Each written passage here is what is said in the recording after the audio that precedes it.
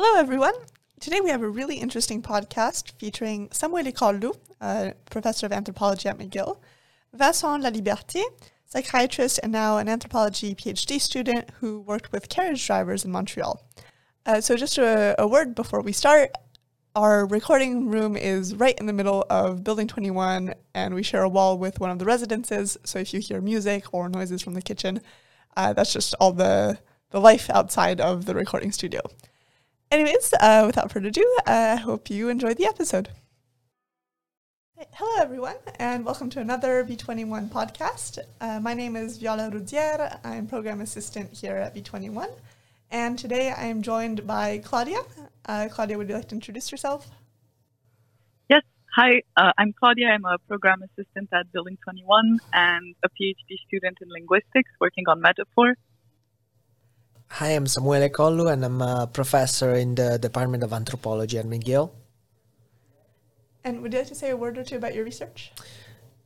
Yes, I am a medical and psychological anthropologist, and so I mostly study psychic life.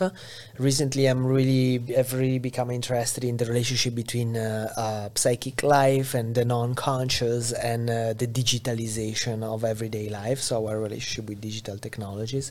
And I also work with a lot of psychoanalysis and phenomenology as conceptual traditions, I guess. I'm Vincent Laliberté. I'm a PhD student in anthropology as well as a psychiatrist. And would you like to say anything about your research or what you've been Certainly. So I did my research with the carriage drivers in Old Montreal. I became carriage driver myself for 1 year. I also did spend time with animal rights activists. And I'm interested in how the transformation of the city shapes the lived experience of people. And as a psychiatrist, I work with homeless people downtown, people experiencing homelessness. Interesting, thank you.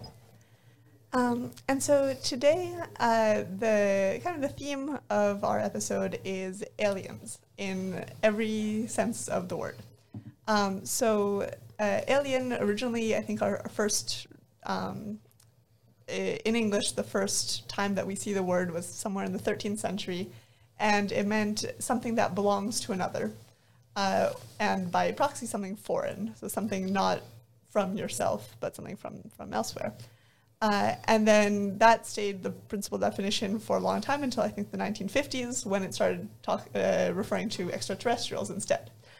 And so I guess just one initial question for everyone. If you hear just the word alien, what's the first thing that comes into your head? So for me, the first association that comes to mind is something being strange and something being slightly threatening. Interesting. Why the threatening part? Well, I don't know. I need to ask my brain and get back to you about this. But it's hard to explain. I guess otherness can be threatening. It's just a very primal association that I have with the large concept of alien. Thank you. Vincent? But the first thing that comes to my mind is the directly image of UFO, flying saucers, and let's say Hollywood movies. So my imaginary around the alien that's where it goes first, let's say. For me, I've been thinking quite a bit maybe about this in psychoanalytic terms, I suppose.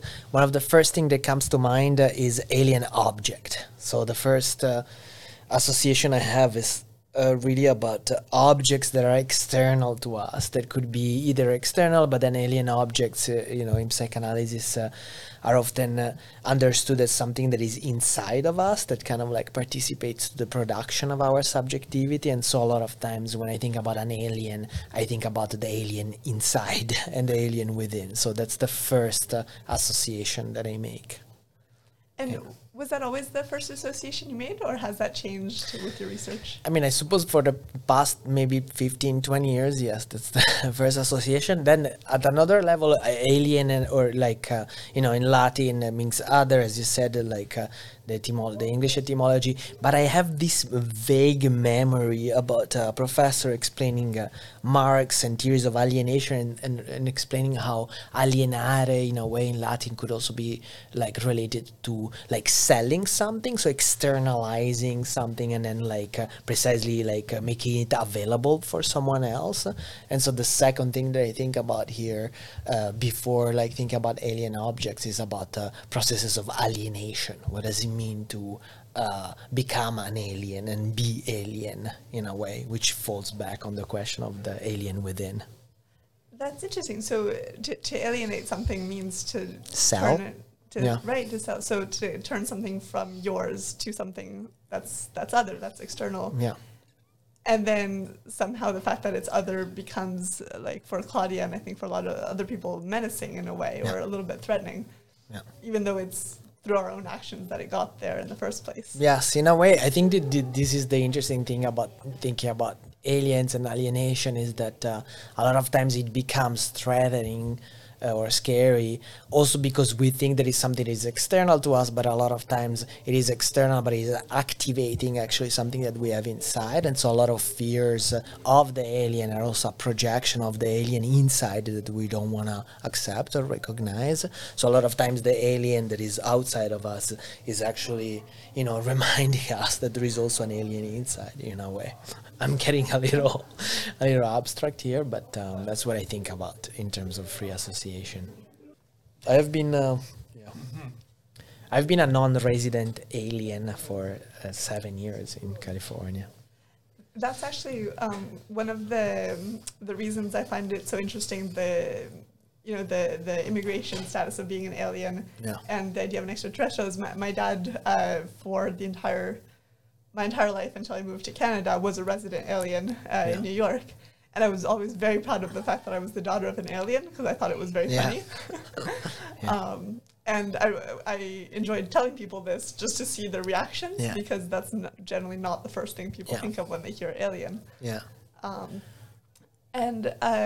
I guess one of the follow-up question is, I suppose we've answered this to some extent, but kind of what it says about at least North American society, because that's the only country I know of that uses the word alien as an immigration term. Other countries might do this, I don't know. What it means that we call a certain group of people by a term that is often considered vaguely threatening. Do you have any thoughts on this? What do you think, Vincent? Also thinking about your work with people experiencing homelessness, in a way, maybe could be interesting to think about. Yes, indeed.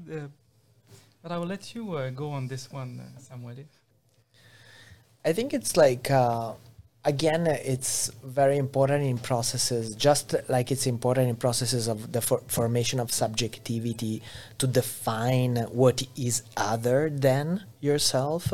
In the constitutions of nation states, it becomes also fundamental to draw very specific lines about what's who's in and who's out. And I think especially if you think about North America or the United States, where I've been a non-resident alien for 7 years, where you're just like treated in very particular ways every time you cross the border. A whole adventure can open up. I think that it really shows the type of threat that the outsiders constantly pose, and of course, like in this case, being I was a non-resident alien, it was really clear that you're like in this transitional state. I think the threatening aspect that you're talking about seems to me very important in the constitution of nation states that are fundamentally based on exclusion. That is, you need to exclude in order to define the borders of what's inside. And so it seems to me a classic example of how violent processes of nation formations are. And I think that this violence is kept in place also by the use of this term, which really defines the alien precisely as someone who does not belong to that type of cultural cultural setting or nation. I mean, I don't know. I'm not, but I say this not as a political theorist. I mean, I would simply say that as subject, we are so fundamentally shaped through our relations with other people that any kind of experience of rejection is can be extremely distressing for people, and it can be felt on a variety of levels, including the way people are called. So the impact can be huge, I would say. Mm-hmm. On the impact can be huge to an individual or to a society in general, or both? Well, I would say both, but when I was saying this, I meant for the people who are excluded in any way. For them, the experience can be life-threatening.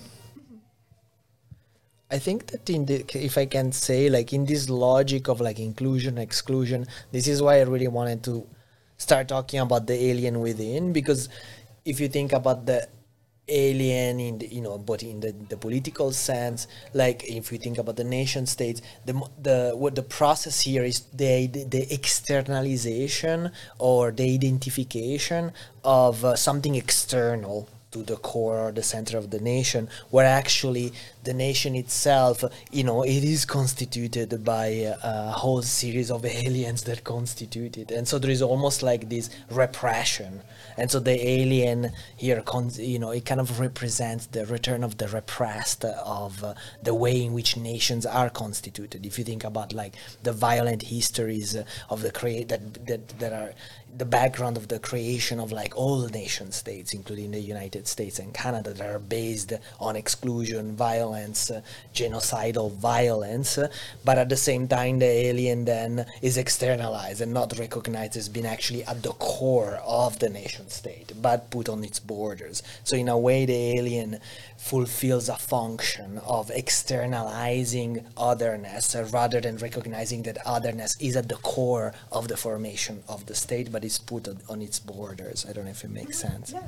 And why do you think nations tend to do that?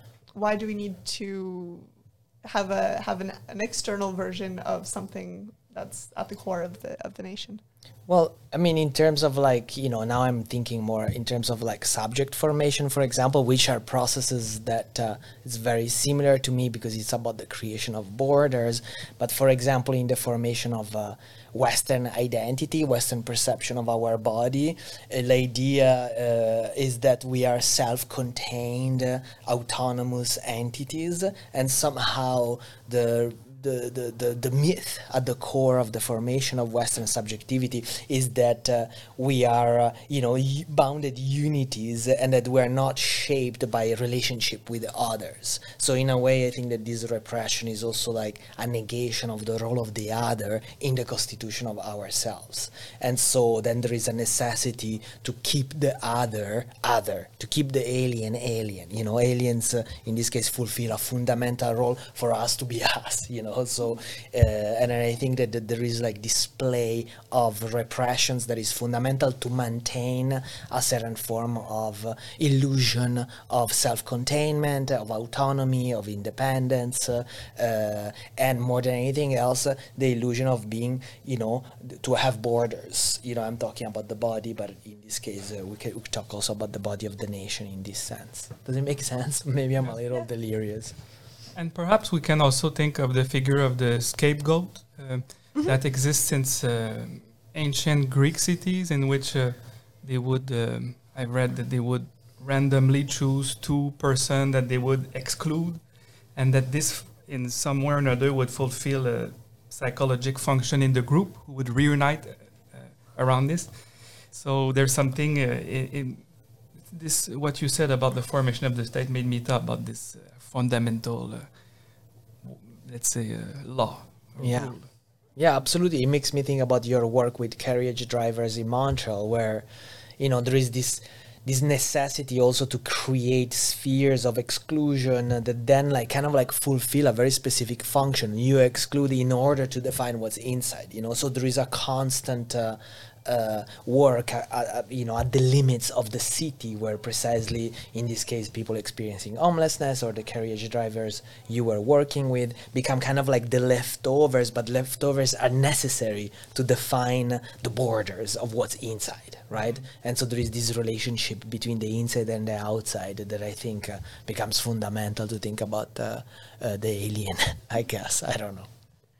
One of the reasons that I thought of you in your research when I was preparing for this talk and the podcast was, correct me if any of this is wrong because it's been a few years, but when I was taking your medical anthropology class, I remember learning about a form of spirit possession in medical operations, where, if I remember correctly, people who had very little or no proper, in quotation mark, medical trainings were able to do pretty remarkable operations without any particular equipment. And that this was the result of some kind of, I don't know, spirit possession is the right word or term, but something along those lines. So first of all, could you talk about a little bit better than I just did about that? Yes, that was like a long time ago. I remember that text. It was in 2018, so it's a long time that I don't read it, but like I think that that text, like many of the texts that we read in my classes, was really about practices of spirit possession, but more than anything else, the idea was kind of like to ask in which way or through which practices our body becomes available to be occupied or territorialized by an external spirit, in this case an alien in a way. And so one of the things maybe that you're alluding to was there were a type of like psychic surgery, so a type of like intervention done on the body while the psychic surgeons were possessed by external entities.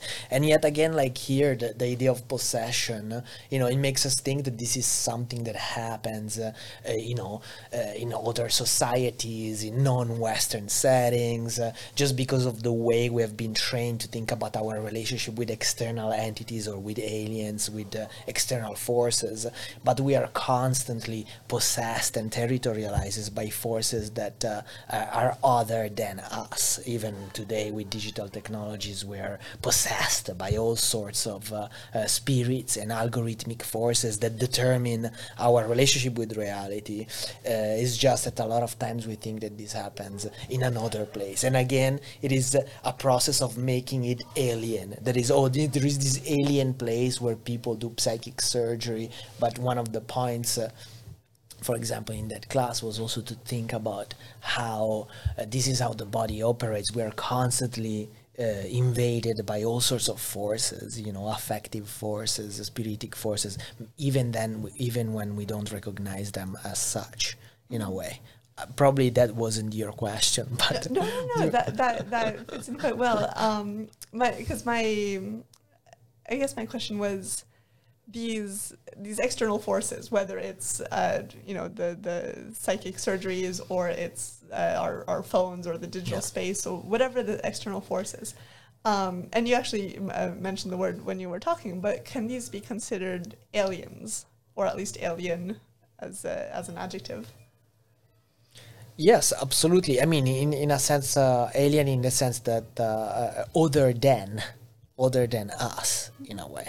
But then again, to me, when we think about forces that are other than us, it's also necessary to recognize that a form of otherness is at the core of the formation of our subjectivity. You know, the way we develop as people is by internalizing alien objects. The first, you know, like the psychoanalyst Jacques Lacan talks about the mirror stage, as you probably, Vincent, also know very well. And in the phase of the mirror stage, according to Lacan, when a child develops, seeing their image in the mirror.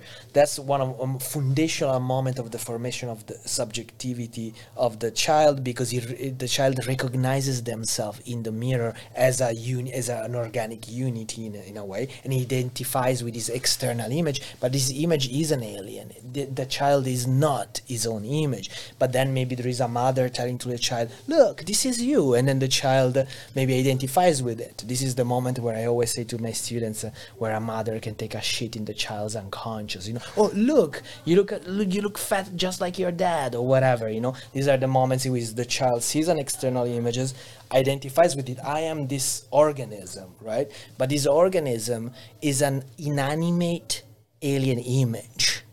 And that's where your idea of your own self takes shape through an identification with an alien image already. So in my perspective here, it's not mine, but in psychoanalysis, the idea is that you're already alien, you're already shaped through and through by an otherness that is animating you. So in a way, if you think about spirit possession, it's just like reanimating principles of subject formation. We are already possessed by an alien. It's just that we are repressing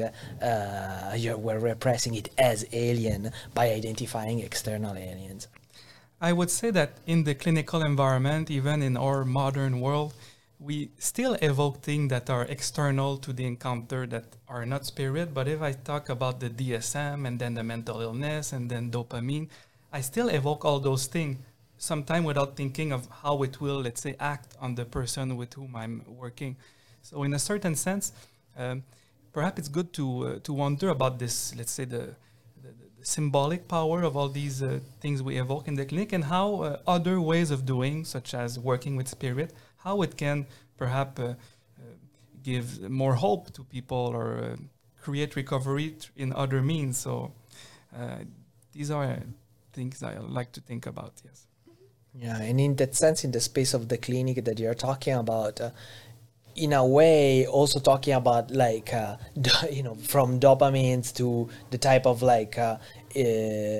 pharmaceuticals you're using, it is still the summoning of the spirits of all that belong to the Western cosmology in a way. Yes, and if I may continue on what I was thinking, I mean, sometimes I wonder if we evoke a diagnosis that sounds terrifying, like schizophrenia, if it may sounds like a dead end for the person, whereas when I was listening about Lévi-Strauss and talking about the cure of shaman, which sounded much more like a journey in which the symbols were leading the person to let's say, fight difficulties, demon, and then end up having grown from the experience. So I wonder about what kind of stories we tell, what effect they produce on people.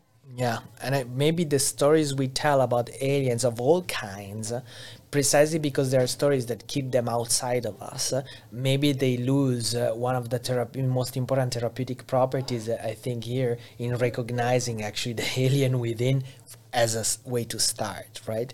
Which I think is also politically maybe a very interesting way to go. I remember making a class after Trump got elected. I was teaching in Berkeley, an infuriating class. The students were really upset with me, and then because the first thing I said, in this moment, the most important thing is to try to understand and accept the fascist within every single one of us, rather than start thinking, oh my God, how could this happen, and then externalizing the other, as something that has nothing to do with you. Whereas for me, everything starts from the recognition of the alien within, which, in the COVID years, we have seen how easily it has been to identify certain sectors of the population as, other than sensitive, sensible, sensed, other than, and then very easily when you start identifying the aliens, then those type of subjectivities become available to be dehumanized, for example. The way all sorts of non-vax, whatever groups have been dehumanized in multiple ways. I don't know, if you as a psychiatrist, what do you think about it? Well, me as a psychiatrist, I just noticed, and in a certain way, it was similar with the story of Carriage Driver, how easily a group can become demonized, and how how it's inside so many people to, let's say, produce this otherness and to exert a certain kind of exclusion, violence. So let's say that the last year has shown to us how this is not something that happened in some other countries in some other time, but it can happen right here and with many people we care about. Yes. So I just had a follow-up question about this discussion. Namely, do you think that it is viable for a subjective consciousness to overcome this impression of otherness and alienhood, since it's so constitutive to forming a sense of self and an identity? Is it viable for an individual or for a society to try and overcome it, or is it kind of a tragic necessity for us to have?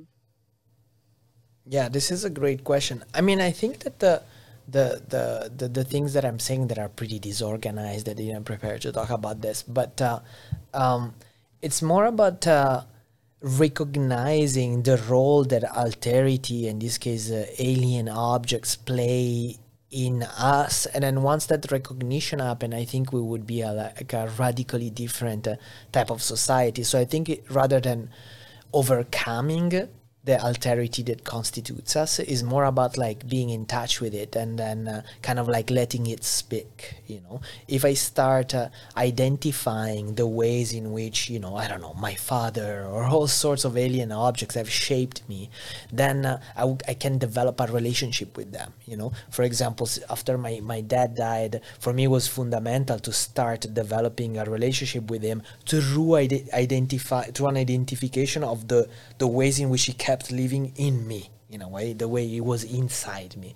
And so it is more about like, in my opinion here, learning how to like talk to this alterity. And in a lot of rituals of spirit possession across different cultures, we can also see like how through entering different states of trance or a heightened affectation, people have this capacity to let this otherness speak through them, be them a spirit or a natural force or an ancestor, for example. So for me, it's more about kind of like being in touch with this other, in a way. It would be a very different, for example, maybe I think that my neighbor is a fascist. Instead of like thinking that my neighbor is a fascist and, not talking to him or being very worried or thinking that he's like a non-human alien, maybe if I start recognizing the fascist that is inside me, then I will be able to start relating to him in a completely different way and develop different neighborly practices and more generous hermeneutics. I think also that at an individual level, we can recognize that the only way to grow and learn is to be confronted with what is different, what is other. If we stay with what is the same, we stay the same. So it can become a practice to put oneself in situation when we encounter sheer otherness. And in some way, that's what it is, the beauty of anthropology. And that's what we develop as a tool to put ourselves in all these situations where we're let's say, out of our comfort zone, faced with things that are not us, but then how to metabolize this, how to write about this, and how to grow with this. Yes, absolutely. I think like to keep bumping against what is alien is one of the most important processes in anthropology, but also like in creating different types of neighborly practices, different type of societies, like to keep being exposed to what's alien, what's totally other. Because at the end, the alien recalls also the idea that it's not only different, but it's just totally other. If you think about like the aliens in space, it's like a total otherness. And today we are so used to live in our what I call the psychofragile bubbles, and then the bubbles of psychofragility are often protected by a certain type of sameness that are based on the refusal of any alien object outside of us. And then a lot of my students are in this state where like any new information is rejected as an information that could trouble their bubble in a way. So of course, like opening up and exposing yourself to aliens, all sorts of aliens, of course, seems to be a very interesting practice.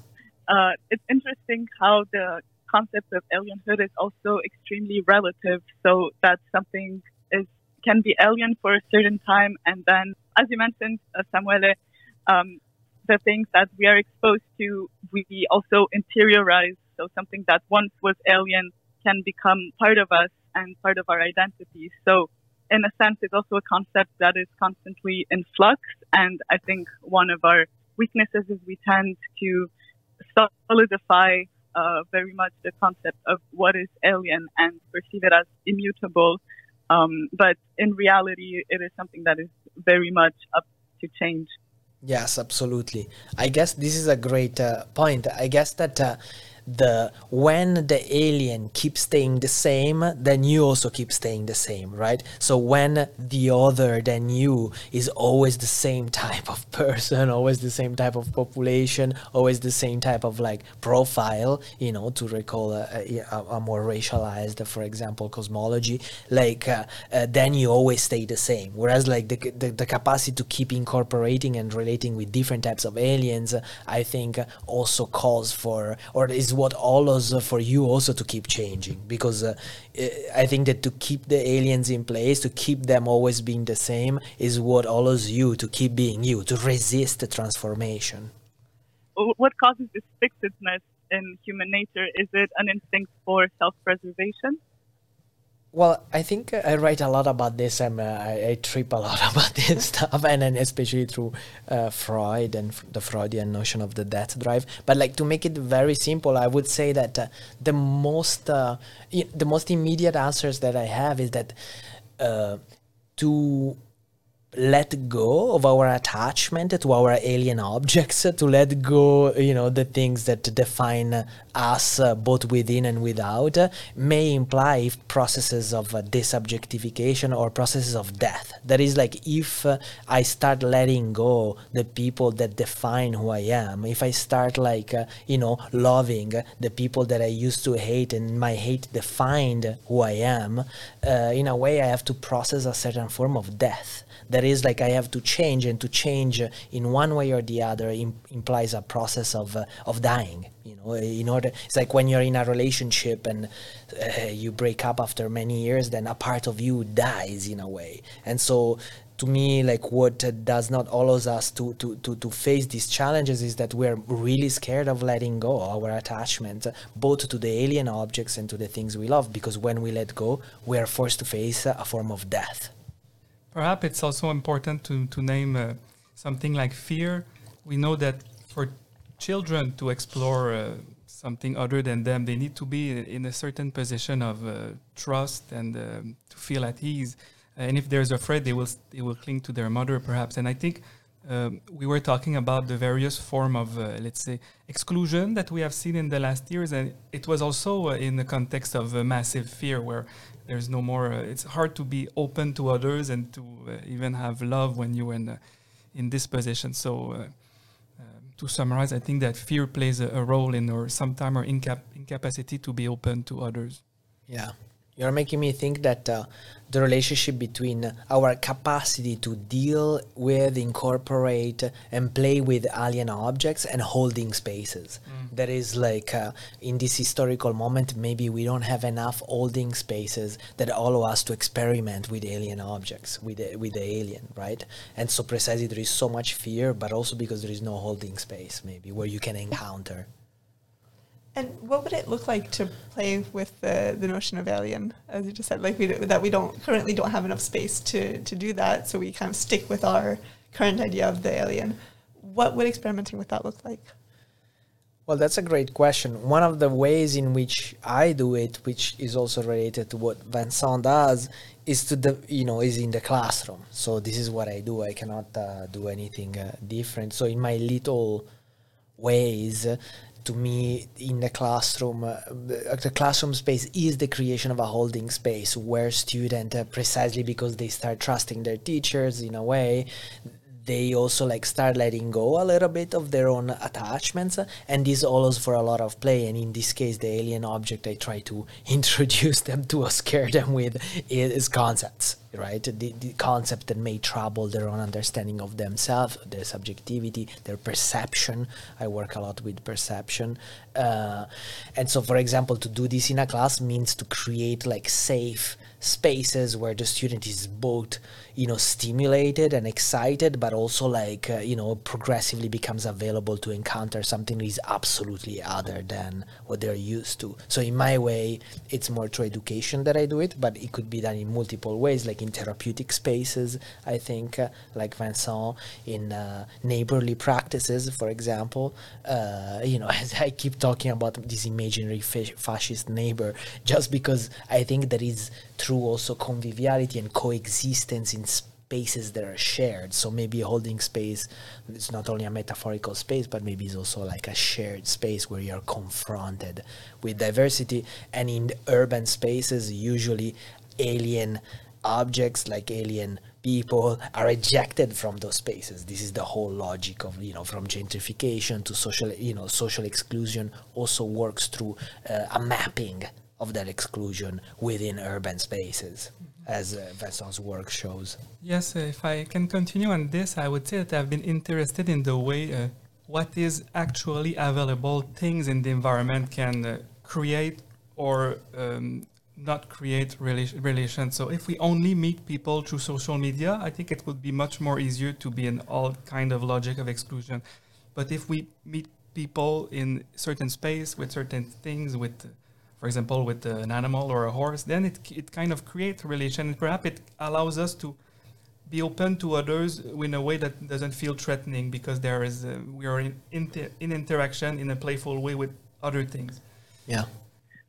It is really interesting, I find, also how much of a role trust plays in these spaces.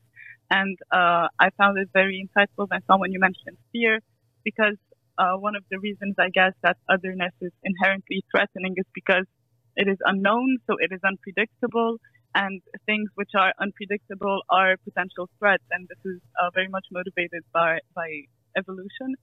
So it's not enough to just be confronted with otherness, but there also needs to be some form of encouraged trust. Does this trust have to be placed in the alien, whatever form it is, or a non-alien who then, like in your example of Vincent, the child that's scared of something will cling to its mother, and then if the mother says, no, it's all right, don't worry about it, then the child might fear the alien less. So is the trust in question being placed in the alien, saying, okay, maybe this isn't as bad as I think it is, or is it trusting someone else to tell it that the alien is not as threatening as it might be? So, I mean, what I would like to emphasize is that often we think of this situation in very abstract terms, whereas in fact, the whole context in which encounters take place is so important. Do we have a common thing to do, for example? Then people can ally pretty rapidly.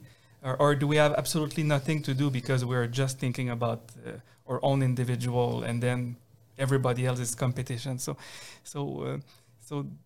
what are occurring in situation in space matters and a lot.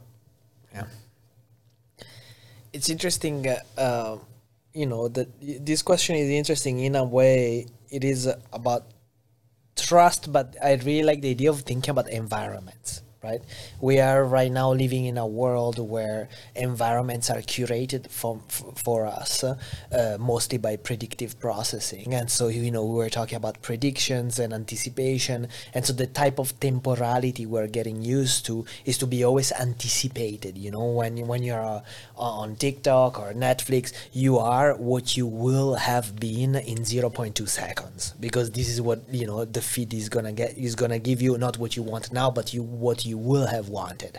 And so this type of prediction kind of like creates the feeling of being in a safe environment, because you're fed only sameness. You're fed what you already want. Whatever Spotify gives me, I already like. I never am fed a song by Spotify that I don't like, which creates this bubble of sameness. So it's an infrastructure rather than only like trusting one person or the other. This infrastructure does not allow me to encounter something new. This is why sometimes with Spotify, I try to mess up the algorithm as much as I can in order to kind of have the algorithm offer me something new, something that I don't know, something that comes from nowhere. And so I think that the problem here is infrastructural. We don't have infrastructures that allow for the discovery, the safe discovery of like alien spaces. And then I think that is not all is if we think about the mother that allows the kid to explore, with like the classic theory of safe attachment, then the mother is providing an environment, and I think education can provide this environment. Different types of media can provide this environment. So I think it's about ecologies and environments even more than just a person that can be trusted or not. And going back to your point, Viola, perhaps cities could also offer more of these environments. And this is also one of the reasons that I like going downtown, where it's one of the few places where you can see such a diversity of people, from people experiencing homelessness to people who look very well off. So yeah, having those spaces in cities would also be very beneficial. And what exactly would be beneficial? Like, what do we gain from accepting the alien, or at least entertaining the notion of alien rather than shutting it down immediately? I think that in this sense, the example you gave of going downtown and seeing the wide range of people and situation, and you mentioned people that are facing homelessness, and in a way it can certainly make you it can kind of broaden your range of concern and perhaps make you another kind of citizen, because you see actually what is going on in the city instead of what is provided to you by screens in your own place. So it can perhaps broaden, let's say, the range of what needs to be done in a certain way and how to be of help. Yeah, I think this is a great point. I think that to answer to follow on your question about like what do we gain from it to become more available to aliens, and I think the first thing that comes to mind for me, it's violence and aggression. That is like the type of world we live into, where an extremely polarized response of like users is becoming more and more common. To become somehow familiar with alien objects, I think like lowers the anxiety, lowers the fear, and at the same time it lowers the aggression, because like when an alien object is perceived as a threat to your existence, then the reaction most of the times is violent. Is a violent aggression that kind of like tries to anticipate the aggression that you think you're gonna get in a way. And so like not to feel threatened also may start curating or developing responses that are much less aggressive and much less violent. So I think that this what I'm saying is very much related to developing less violent responses to what is other than us. Yeah, that is great and much needed, I think, nowadays. I was gonna add something very much in line with what you said, Vincent, about broadening our perspectives and also maybe to some extent our consciousness. And this reminded me of a philosopher I read called Philip Wheelwright, and he wrote about a lot of things, metaphor too, which is why I read from him. But he also asked the question in one of his books, what is fulfillment and joy? And he concluded that it must be some form of uninhibited exploration and discovering new thought patterns, whereas staying stuck inside the same thought patterns would result in unhappiness. So in a way, being confronted with alienhood could also indirectly contribute to a greater sense of fulfillment and joy. I mean, I could not agree with this more, and I think that I'm also a fan of psychoanalysis, and then you can explore the alien within, and I think it's a good way to even start every day to kind of be open to whatever can arrive and to the experience that this day can offer. Yes, absolutely. I also really like this this perspective, Claudia, I think it makes me think about the work of Sarah Ahmed, who writes about what she calls happy objects. And then the type of feeling that you're describing is really different than, the type of happiness we imagine when we obtain or like when we get the type of objects we think are going to make us happy. Whereas like the type of feeling you're talking about is this type of joyful exploration that is somewhat objectless. It's not object oriented. It's not about getting something, getting that job, getting that object to feel happier, but rather to have like this joyful exploration that is joyful no matter the object. In a way, it's an exploration that creates space rather than waiting for the obtainment of something in a way. Thank you, everyone, for joining. Claudia, thanks for calling in. Thank you, Claudia. And thank you for joining. Yes. Thank you very much. Thank you. Sorry for the abrupt ending. But to recap, we heard from Samuel Licaldo, anthropology professor at McGill, and Vincent Laliberté, psychiatrist and PhD student in anthropology. Thanks, as always, to Claudia, my co-host, and thanks to all of our listeners. See you next time.